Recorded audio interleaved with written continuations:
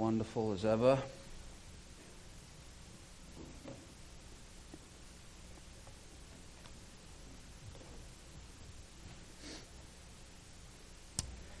So it's a new series, and like I said, it's always wonderful to be able to start a new series and share what really is a culmination of many weeks and actually months of reading and studying. And my heart and my prayer is over the next few weeks that you will be you'll be encouraged and you will learn, and you will, more than that, will actually hear from God Himself about His heart when it comes to worship. That's our new series. You can just about see the TV back there. It says worship. That's all right. Wow, that was really dramatic. Thank you, babe. There's no point in me saying anything because everyone's just going to watch you now. The reason we do this, by the way, is so that when we video it, it can actually be seen on the screen. Thank you, love. And so here's what we're going to start with. When I started studying worship, it was actually very interesting. We had this brief discussion in prayer this morning. It's actually, there's this sense of worship all over the Scriptures, but when it actually comes to teaching about worship, then you actually have to pull a lot of different things together. And I quickly realized that before we actually talk about what worship is, and I will tell you straight off, it is far more than what we've just done. As wonderful as that is, it is far more than just singing. But before we even get to that, there's a couple of questions over the next 2 weeks that we really need to address before we land and look at what practical worship is like on a day-to-day basis. Because some of you already may be thinking, man, when the worship starts, when the singing starts, I can appreciate what's going on the stage, but I'm not connecting with it. And that's not the band's fault, that's not your fault. It's just that we're all wired differently. So from the straight off, I want to say that worship is something very, very different, something far bigger and far more life-impacting on a day-to-day basis than what we have just done right now. So today I'm going to ask you a very, very important question. In fact, I would say that this question is the most life-changing and defining question that the Bible asks us and we can ask for ourselves. Now that's a big statement, but this question literally, depending on your answer, underlies all other questions that you could ask in life. It's a question, depending on your answer, that will define your relationships. If you are married or you intend to be married, it will define what kind of husband and wife you will be. It will define your friendships. It will define what kind of person you are, whether you're at work or if you're a business owner, if you're an employee, if you're retired. It will define the kind of person that you are on a day-to-day basis. This question is so fundamental, it will determine how you answer it, will determine how you respond when people talk to you. It'll even determine, I believe, on some level, the look in your eyes and your body language. It's not a question that is only for people who would define themselves as Christians. It's a question, actually, that stretches itself all over mankind. It will determine every aspect of your life. It'll even determine how people react to you and whether or not you are likable. It gets to the intricacies of who you are, this question. And it is not because I was thinking, what would I be doing now? If I was you, I'd be going, okay, I'm going to try and figure out what this question is. And I bet it is, what do you worship? It's not. In fact, this question, actually worship, that question is an important question, but it follows this question. This question will determine the answer to that question. And here's the challenge with the question. It's not easily answered, because often the answer that we give to this question is not the reality. Actually, the answer to this question emerges from your life, and you can pinpoint it. You can actually write it down, but the process of getting to that is not easy because the answer comes very, very quickly. So what is the question? I'm going to tell you in a second. More than anything, Christianity is about life transformation. we talk about Christianity in terms of more than just a day-to-day hobby or something good that we want to bring our kids up in, or something that even as a country, certainly in Britain, we would still define ourselves as a Christian nation. It's far more than that. Christianity is about life transformation, and if it doesn't transform us and change us, then really it's nothing. Everything Jesus did, everything that he came to say and do, was all pointed towards his desire to see us change. And actually, we live in a culture where we promote the idea of change everywhere. I've been thinking about this a lot. So when you go into shops, and they're very clever. They put all the magazines just next to where you do the till, where you do the checking out. And so you stood there waiting. You're looking at this trash, like right in front of you, about so-and-so having an affair with so-and-so, and this person looks this way, and how did they get their summer hair looking so great? And I'm like, I don't care. I just want to pay for my stuff and leave. But there's this underlying statement that these magazines make, and they're generally in the columns around the edges of they suggest that you're not quite good enough. Have you noticed that? They don't say that because that doesn't sell magazines. You are not good enough. Wow, I really want to read that. But actually, if you think about it, they suggest to you that you're not quite as good maybe as the person who's on the front cover. You're not quite as beautiful. Or in most of our cases, no, actually, I will not say most. That's not fair. In my case, I'm a long way from being good looking enough as that person on the front cover. That somehow maybe I'm not wealthy enough, or I'm not using my money well enough, or I'm not looking the right way, or I'm not thinking the right way, or my relationships are not quite good enough. There's this underlying sense that you are not quite there. You need to change in some way. And good news, if you buy this magazine, we will tell you the answers. You will be changed. And we know because we've all fallen for it in some way. It might not be a magazine, it might be a book. It could be even some Christian pastors, your new life now. Maybe got started on that one. Because you know what? Change doesn't quite come so easily. But our culture is all about change. It's all about improvement. It's all about transformation. And I would say a hearty amen when it comes to church and Christianity. We are all about transformation. Apart from God's plan for us is to become more like Jesus. Jesus living the life that we can't live, and yet dying the death that we should die so that we can have the life.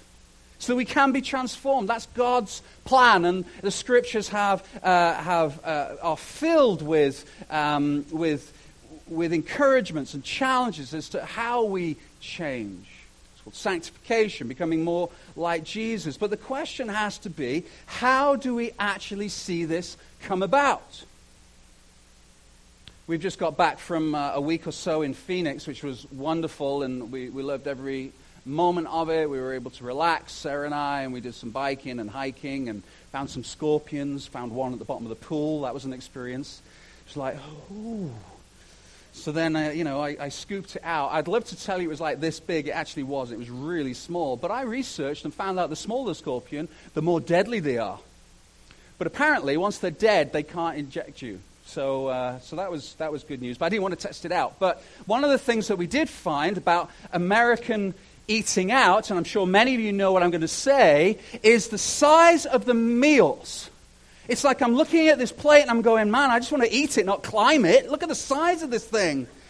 Like, I could feed a small family just with these fries. Now, of course, you don't because you eat all of them. You're on holiday. Who cares?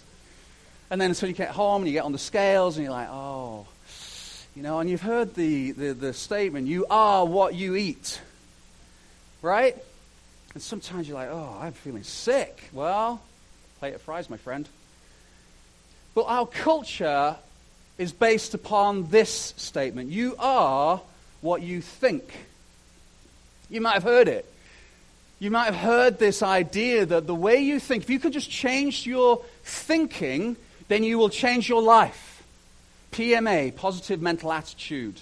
I think, therefore I am, Descartes. Our education system is based on this. I used to be a teacher for many years.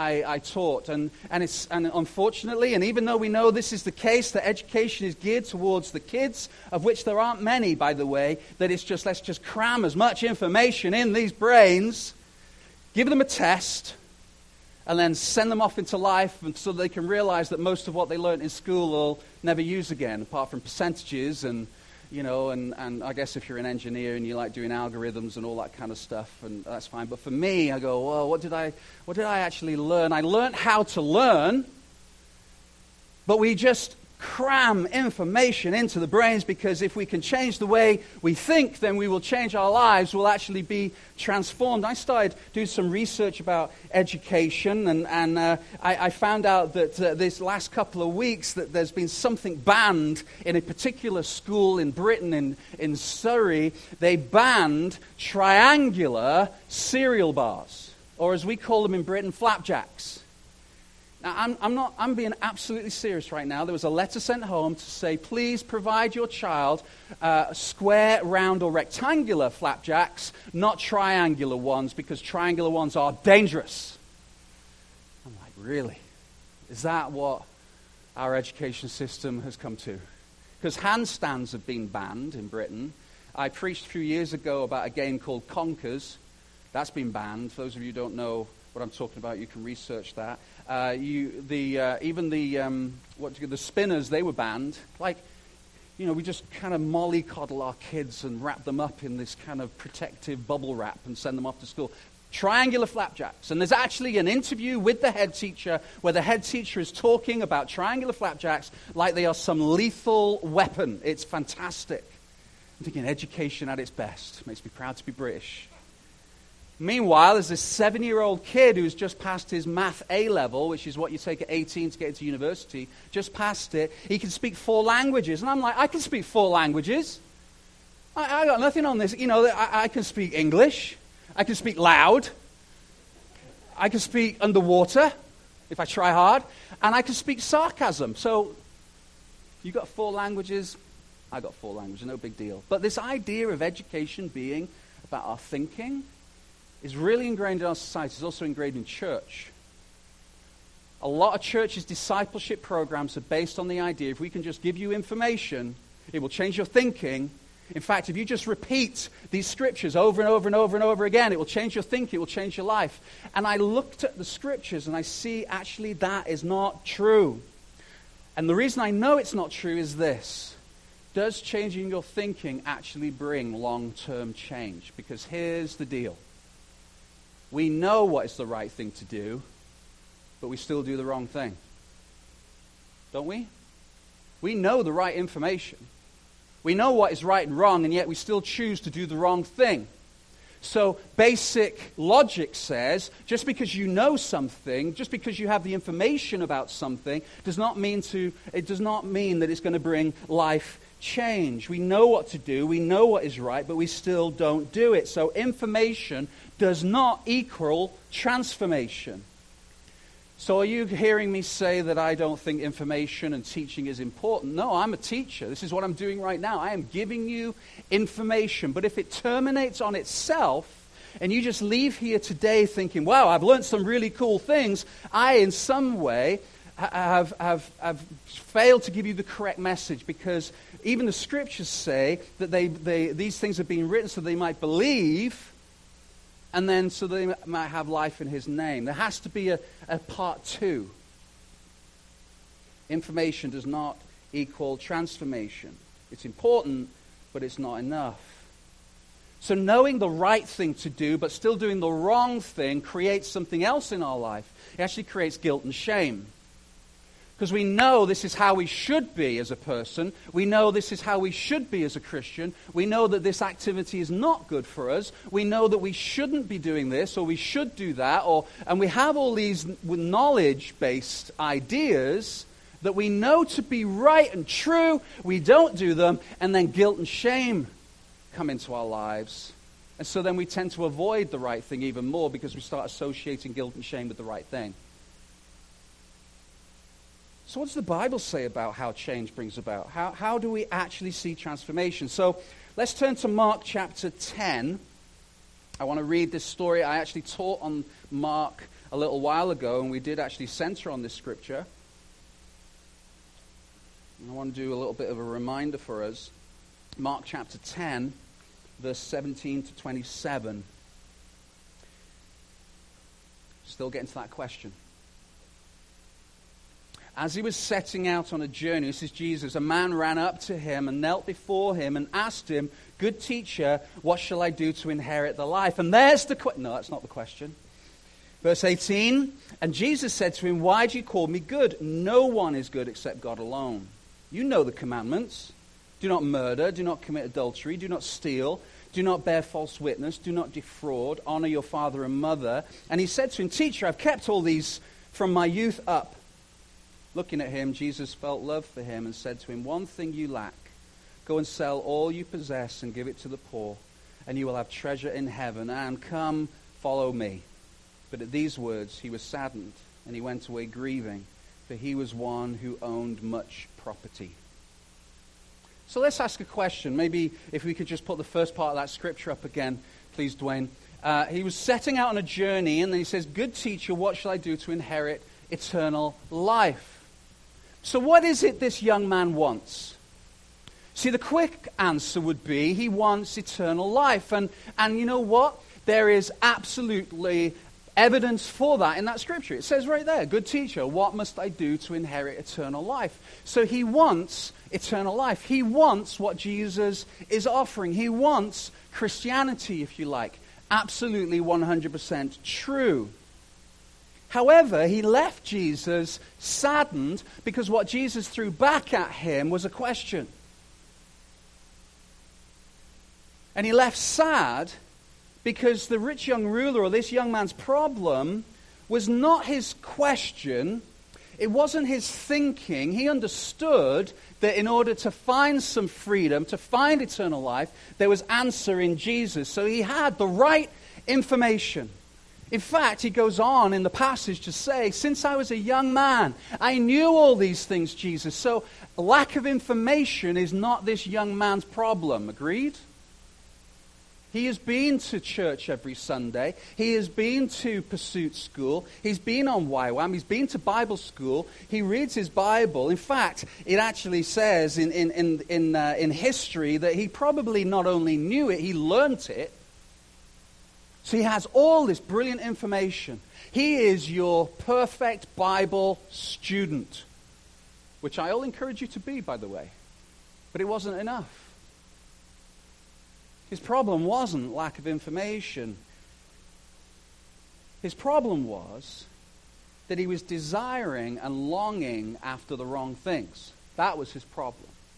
Because the clue is right at the bottom of the passage where it says that he went away saddened. Why? For he was one who owned much property. So, Pastor Glenn is saying, if you own a lot of property, therefore it is wrong, and so therefore God doesn't like money. No, that's not what the Bible says at all. In fact, the Bible says that it's not money that's wrong, it's the love of money. It's the desiring after. That's the issue this young man has got. In fact, so much so that what he is desiring, what he is wanting, is actually controlling his life decision. He is making a decision right there on what he wants. So his question about what do I want, how do I inherit eternal life, is something he wants, but he has a bigger want. He has a bigger desire. And that desire was actually to make his possessions first. That was his desire. That was what he really wanted. And so when Jesus comes and he challenges that, his first response is to actually make a decision based on what he really wants.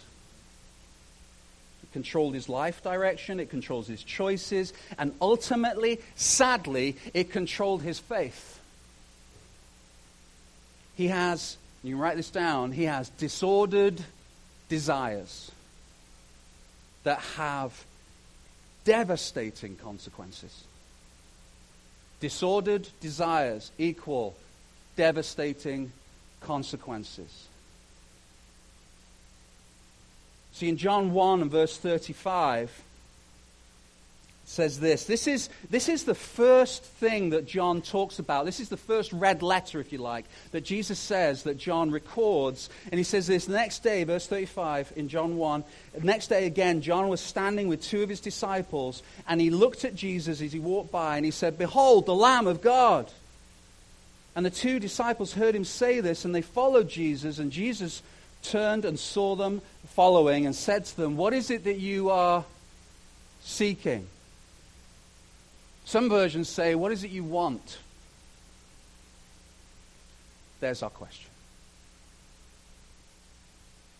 What is it you really want? Jesus didn't turn around and go, "Who are you?" Our society asks that question.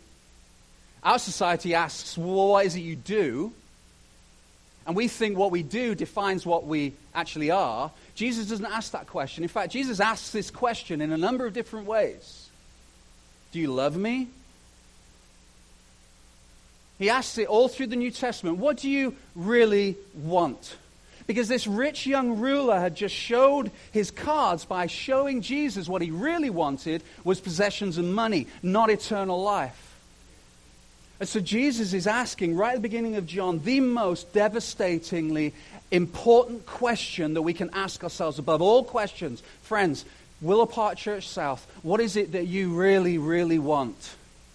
Because that question will dictate your choices. It will dictate who you are, what you do, what kind of parent you are, what kind of husband you are, what kind of wife you are, what kind of husband and wife you will be, what kind of friend you are, how you react, what you really want will dictate all those things.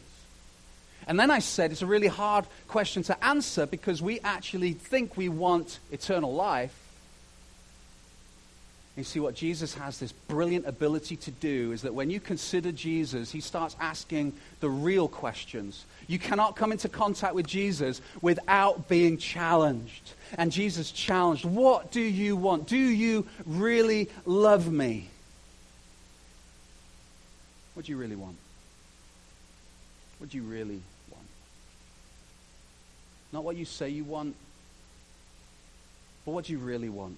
Because remember what I said, if you have disordered desires, you can have devastating consequences. If what you want is not actually in the scheme of things of what we've been created for, and we'll talk about that in a second, then it will have devastating consequences.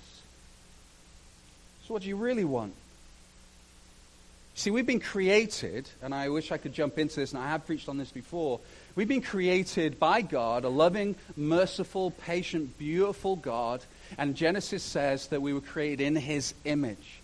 And he didn't create us first and foremost to be thinking creatures. He created us to be desiring creatures, people who loved. So first and foremost, we're lovers, not thinkers. I think, therefore I am is not actually true. What you are is defined by what you want. If there was ever a question you should be scribbling down and texting to yourself, is that, what do you really want? Not what you say you want, but what do you really want? Because you were created to want, to desire. And by the way, we all want something. Another way of saying it is we all worship something. There are no such things as atheists. Let me say that again. If somebody says to you, you're an atheist, you can kind of go, no, you're not. Yeah, I am. No, you're not. How can I say that? With absolute surety, there are no such thing as atheists because everybody has a God. Everybody. Everybody wants something. Everybody worships something. Everybody has a focus on something. The challenge is defining what that is, because we become very, very good at saying the right things to the right people. And I said right at the beginning, the answer to this question, please listen to this, you might not be able to write it down today. By the end of next week's sermon, I'm praying that you will. You might not be able to write it down today, but can I tell you the answer to the what you really want emerges out of your life in every aspect. It emerges. See, what you want will show up. So let me make a statement. I think it's going to appear behind me. You are what you deeply desire. You are what you deeply desire. You will worship what you deeply desire. You can be like this rich young ruler and say, hey, you know what, I want eternal life. I want Christianity. I want Jesus. I want all that. But the reality is what you're actually doing is worshiping something else. You want something else. And that will emerge out of your life. And can I tell you, parents, and this is scary, the best people in the world to be able to tell what it is that you really want are your kids. Because they live with you. Through the snot and the trouble, they see it all. And you can say whatever you want. You can place church as your highest priority with your mouth. You can say, hey, Jesus is my priority. God is my priority. And yet everything in life, the real want emerges. It seeps through and lays as a thick layer on your life. Now that can be a good thing, because if you can align your wants with what you have been created to be, wow, buckle up world, because you've got somebody who is actually in alignment with what they were created and purposed to be, and everything comes in alignment to that, then that will also show itself. But if what you really want is in disalignment, is that a word? Unalignment? Disalignment? Help me? Yeah, disalignment. Thank you, love. Misalignment. See, I told you. Got that written down. If it's in misalignment, I think that's sexist. If it's in disalignment, I'm going to start a new word to be politically correct. If it's not in alignment with what God wants you to be, that too will sit on your life. And people will see it. They'll hear it. They'll notice it. If it is something that is not Jesus, if it is not God, if it's not what you were created to be, and we believe we're going to unpack this over the next few years, over the next few weeks, you've been created to be a godly man or woman of God, glorifying Him. You were created for that. And if you're over here saying, oh yeah, no, that's me, but you're here, it's obvious. Might not be obvious to Pastor Glenn, but it's obvious to the people who are closest in life to you. It will show itself.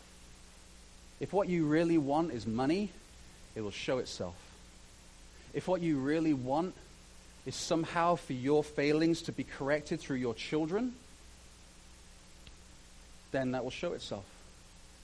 In fact, I will go as far as saying this: the most loving, and I've said this many times in different forms, the most loving thing that you can do for your children is to not make them your want. Let me say that again. The most loving thing you can do, I'll change it so it's more in alignment with this statement. The most loving thing that you can do for your children is not make them your deepest desire. Like we are. No, I'm not going to go down that. We'll talk more about parenting and stuff down the line. But your deepest desire will show itself. In a positive way, though, that is fundamentally and incredibly powerful. See, Jesus didn't say, who are you? He says, what do you want? In Proverbs 4 and verse 23, it says this: keep your heart with all vigilance, for from it flows the spring of life. The heart in the Bible is the center of your being, the core of who you are, where your desires come from. So not the blah, blah, blah, blah. The actual who you are is centered in the heart. And so when the Bible talks about the heart, and he says, keep your heart with all vigilance, work hard on making sure that your heart is in alignment with what God wants, then from it flows the springs of life. Guard your heart, not your mind. That comes later, but first and foremost, let me tell you, your thinking actually is important, but first and foremost, we have to change your desires in order to see you transformed. We have to change your desires to see you transformed. Why is that? Why do we change desires to see transformation? Parents, you can resonate with this. You can give your kid all the information. You can give them the best education. You can give them every opportunity. You can just give them, you can sit down and you can talk, especially when they get into those teenage years, and you can reason. And you can pray over, you can do everything you can to try and guide them, hold them accountable, encourage them. And these are all good things. But unless there is a desire change, you know well as I do, it's not that all that is a waste of time. That's important. But the desire change is what really leads to transformation in their lives. How does that happen? Oh, Glenn, if you could just tell me, how do you change someone's desires? That's next week. You have to come back next week. I have a background as well as an education in marketing. I ran a marketing firm for many years, and business identity and branding and communication has always been something I've been involved in different ways, both verbally and also visually. And if you notice, marketers are extremely clever. They go after your heart, not after your mind. They present an image to you that makes you go, oh, I want that. They're not going after your mind. They're going after your emotion. They're going after your desire. And I love Christmas because as you get closer to Christmas, I saw my first Christmas advert on TV about a week and a half ago. And I couldn't change it. I'm like, oh, Christmas. It's October. I don't care. It's Christmas. It's coming. I love Christmas. But you know one of my favorite things about Christmas, other than I'll give you the godly answer, one of my favorite things is celebrating the birth of Jesus. And all the aftershave and perfume adverts. Because I think they're hilarious. You know what I'm talking about, right? You know, you've got some good-looking, kind of mystical-eyed, thoughtful dude running along a beach with flappy things and wispiness, and then this beautiful other creature on the other side of the beach kind of rolling around wet in the sand. You're like, well, okay, that's uncomfortable. But anyway, and you've got all this imagery, and then it comes Chanel. Oh, I've got to get me some Chanel, because then I will be all that in a bottle. You know? And we fall for it, don't we? Think about TV adverts, car adverts. If I could just have that car, I'll be free. I'll be able to drive anywhere I want to drive. You can do that now. Just get in your car. You might not get very far, but you can give it a go. Your old clunker will also drive, but no, I need that car. Because look, I will too look like Matthew McConaughey if I drive that car. What are they doing? They're appealing to your heart, not to your mind. I mean, I could go on and on. Open your eyes. I'm sure you have. But look at how we're marketed to. It's a heart thing because we are desiring creatures. We are pulled by what we desire, not pushed by what we think. Let me say that again. We are pulled by our desires, not pushed by our thinking, because we know as parents or as employers, you can, or as mums and dads or brothers and sisters or friends, you can push somebody and it just doesn't work. But if they're pulled by their own desires. So how do we change our desires? That's next week. So here's what I want us to do today. I want us to seriously consider what is it that you really want. See, the scriptures constantly talk and ask questions, and oftentimes God is the one that asks the question. Jesus asked the rich young ruler this question. Is that because Jesus doesn't know? Jesus knows. Who was that question for? And this generally is a good thing to remember when you're reading the scriptures. If you see God asking a question, like in the garden when he was coming through the Garden of Eden and he's asking Adam and Eve, where are you? Is that because God actually doesn't know where they are? Well, they're really good at hiding. I mean, I'm omnipresent, but they got me. Anyone seen Adam? I mean, he's tall, he's got no clothes, he's hard to miss. He knows where they are. The question is not for him, the question is for them. Where are you? Jesus is asking this question. What is it you really want? So I encourage you this week. This is why I've encouraged you to bring your journals and your Bibles. And over the next few weeks, I want you to keep coming back with your journal and your Bible, because we're gonna look through this lens of what is it you really want as we look at how life change happens and how we can be better parents, how we can be better employees. Not that we can just put great new self-help practices, because that's thinking, but how do you actually change a desire so that we can actually see real life transformation? I, as a pastor, I'm interested in that. Because changed lives equals changed communities and changed families, changed marriages, changed cities. It starts with the desire. How do you change a desire. Now, I also want to encourage you to do this. Don't please think, great, I need some tools because I need to change him. Or I need to change her. In fact, I've got a whole team of people that I need to change their desires. My friend, bring it on. I need to know. Let's forget about everyone else. I just want you to think about you. When it all goes quiet and you switch everything off, and you close down your devices, and you switch the TV off or the radio, whatever it might be, and it's just you and your thoughts, what is it you really want? Don't think in terms of job. Think in terms of life. What do you really want in life? And there's no one else listening apart from God, who, by the way, already knows the answer. So this is what will happen. Is as if maybe you're journaling or you're thinking this through. And what will happen in your brain, and this is part of the beautiful thing of being human, we're able to think about our thoughts. I mean, my dog Buddy can't do that. I mean, anyway, animals, very, very different. We can think about our thoughts on things. And so what will happen is you'll start thinking, you'll go, no, you know what? I think it's more than that. And you'll peel it away, and there'll be another thought, and there'll be another one, and there'll be another one. And then when you actually land what you really want, it'll resonate with the Spirit of God, and you'll know. You'll know.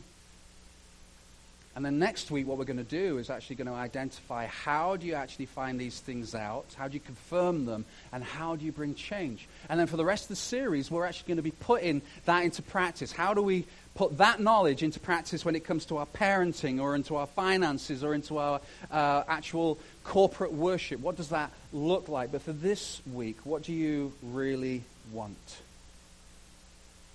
Because your wants and your desires shape your life. So it's a pretty important question. It's a great question to actually ask if you're married or ask in a community group. But I tell you, if you're doing it with somebody else, there'll come a point when suddenly what you say you want actually isn't the crux of the matter. I said earlier on, as I bring this to a close, the beautiful thing about the Bible and about Jesus and the God of the Bible is that this whole book is really just one story. And it's the story of the love of God as shown through his Son, Jesus. This book is about the gospel. This book is not first and foremost a manual or instructions or anything like that. This book, first and foremost, is the book of God. In the beginning, God, not in the beginning, Glenn. In the beginning, God. And it's the story of how he in mercy and patience continually pursues us through his Son, Jesus Christ.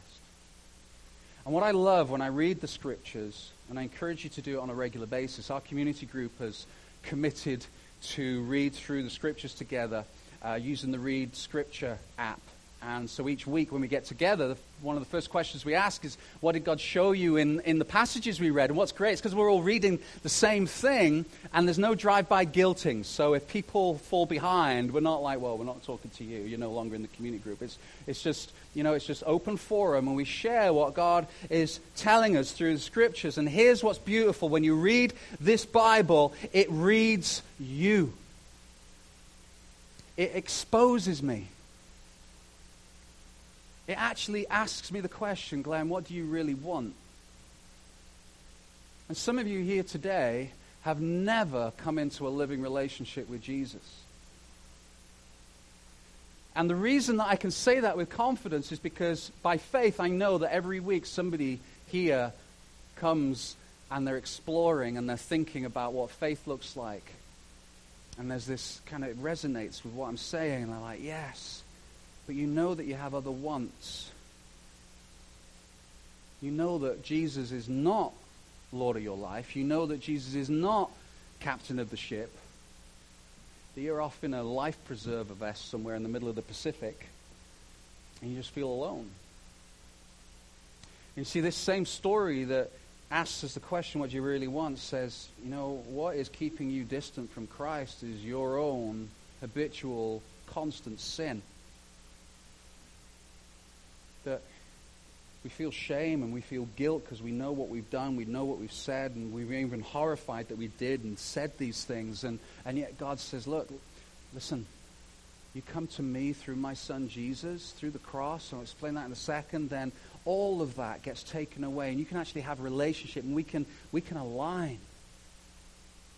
And what you want can be aligned with what I want, God says, and then suddenly there will be peace, and there'll be rest, and there'll be forgiveness. What a beautiful gift. Nothing I've done, nothing I've said makes me deserve that. It's all about the cross. Jesus dying on the cross, our sin, our guilt, our shame, all those things that we just wish, what was I thinking? All those things get placed on the cross with Jesus, and they died, done, gone in him. The Bible says if you believe, you confess with your mouth, you truly believe that that is the truth for you and your life, then he will forgive you, and then you and God now are in alignment. And then the process starts of looking at our lives and our wants and our desires and bring them into alignment. But if you don't have Jesus and you're just desperately trying to align your life and get your wants right, you will never succeed. Never. You will be destined for guilt and shame for the rest of your life, and ultimately in eternity too. So as we come to the end of our time together, I've said several times over the last few weeks, this is just one aspect of overall church. This is just our large gathering. Our real church is everyday church. Is what does this look like on an everyday basis? But what a beautiful opportunity for us as a gathering to come before him and to ask that question, Lord, I pray that you would show me what it is that I really want. And maybe God's already pinpointing things, and you can ask for forgiveness, you can confess, and if you don't know Jesus, then the ultimate party in heaven is waiting to start. That you coming to him. You know, the scripture says that, right? That heaven celebrates when somebody comes to know Jesus. That can be you. Right as we sing, you just confess, Lord, I'm sorry, I need you. And then you need to tell someone. You need to confess it. You need to actually tell somebody, hey, I said that prayer, would you pray for me? And there'll be people at the end who would love to pray for you, some leaders and some elders who make themselves available at the front. I'm always torn. I want to be here, and I also want to say hi to people. So this morning I'm actually going to be at the back saying goodbye to everybody, but there will be people here to pray with you, and we want to pray for you. What do you really want? Let's pray.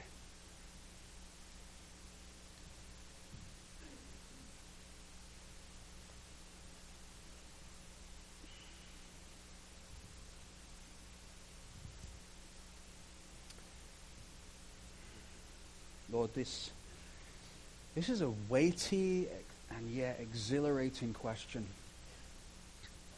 And we're thankful, Lord, that your scripture guides us towards this question of really digging into the core of who we are.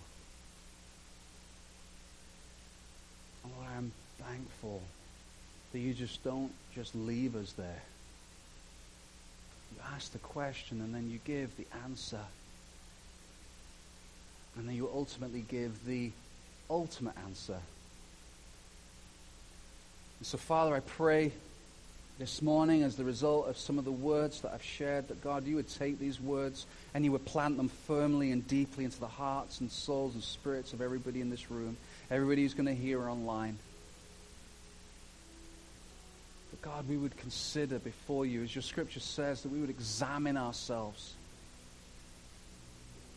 And Lord, I pray through that process there will be joy, there will be peace, there will be rest.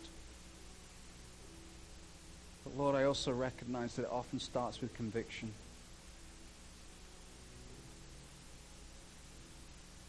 God, I know that I have wants and desires that are not in alignment with your best for me.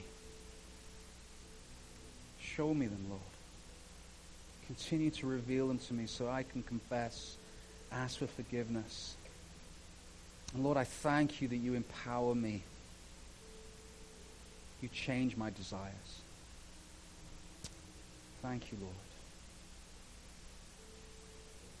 Thank you, Lord. Thank you, Lord. Thank you, Lord. Amen. We're going to sing. Before we do that, I do want to encourage you to come back next week, and here's the reason why. There are specific things the Scripture tells us that we can do on a practical basis that will change our desires. And this is where Scripture and modern science come in alignment. It's actually, I believe, science is just catching up with Scripture. It's like, yeah, we've known that for a couple of thousand years, but good for you. You know? And I'm not criticizing scientists. I just love it that science confirms Scripture. And so we're going to jump into that next week, but I'm praying for you this week. And I say that in absolute truth. As a pastor, I pray for you. I have a list of names. This is part of the reason why I will encourage you, because you get prayed for if you fill one of these out. And I'm praying that God will speak to you this week. What is it you really want? And then next week, we're going to get to work. We're going to get to work. With the Holy Spirit, we're going to get to work. Does that sound good? There's 3 of you, yes. So we'll do it in a small group in the art room. It'll be good. No, I'm joking. It'll be great. So let's stand together. Let's sing. Let's get Everyday Church, Week Church started.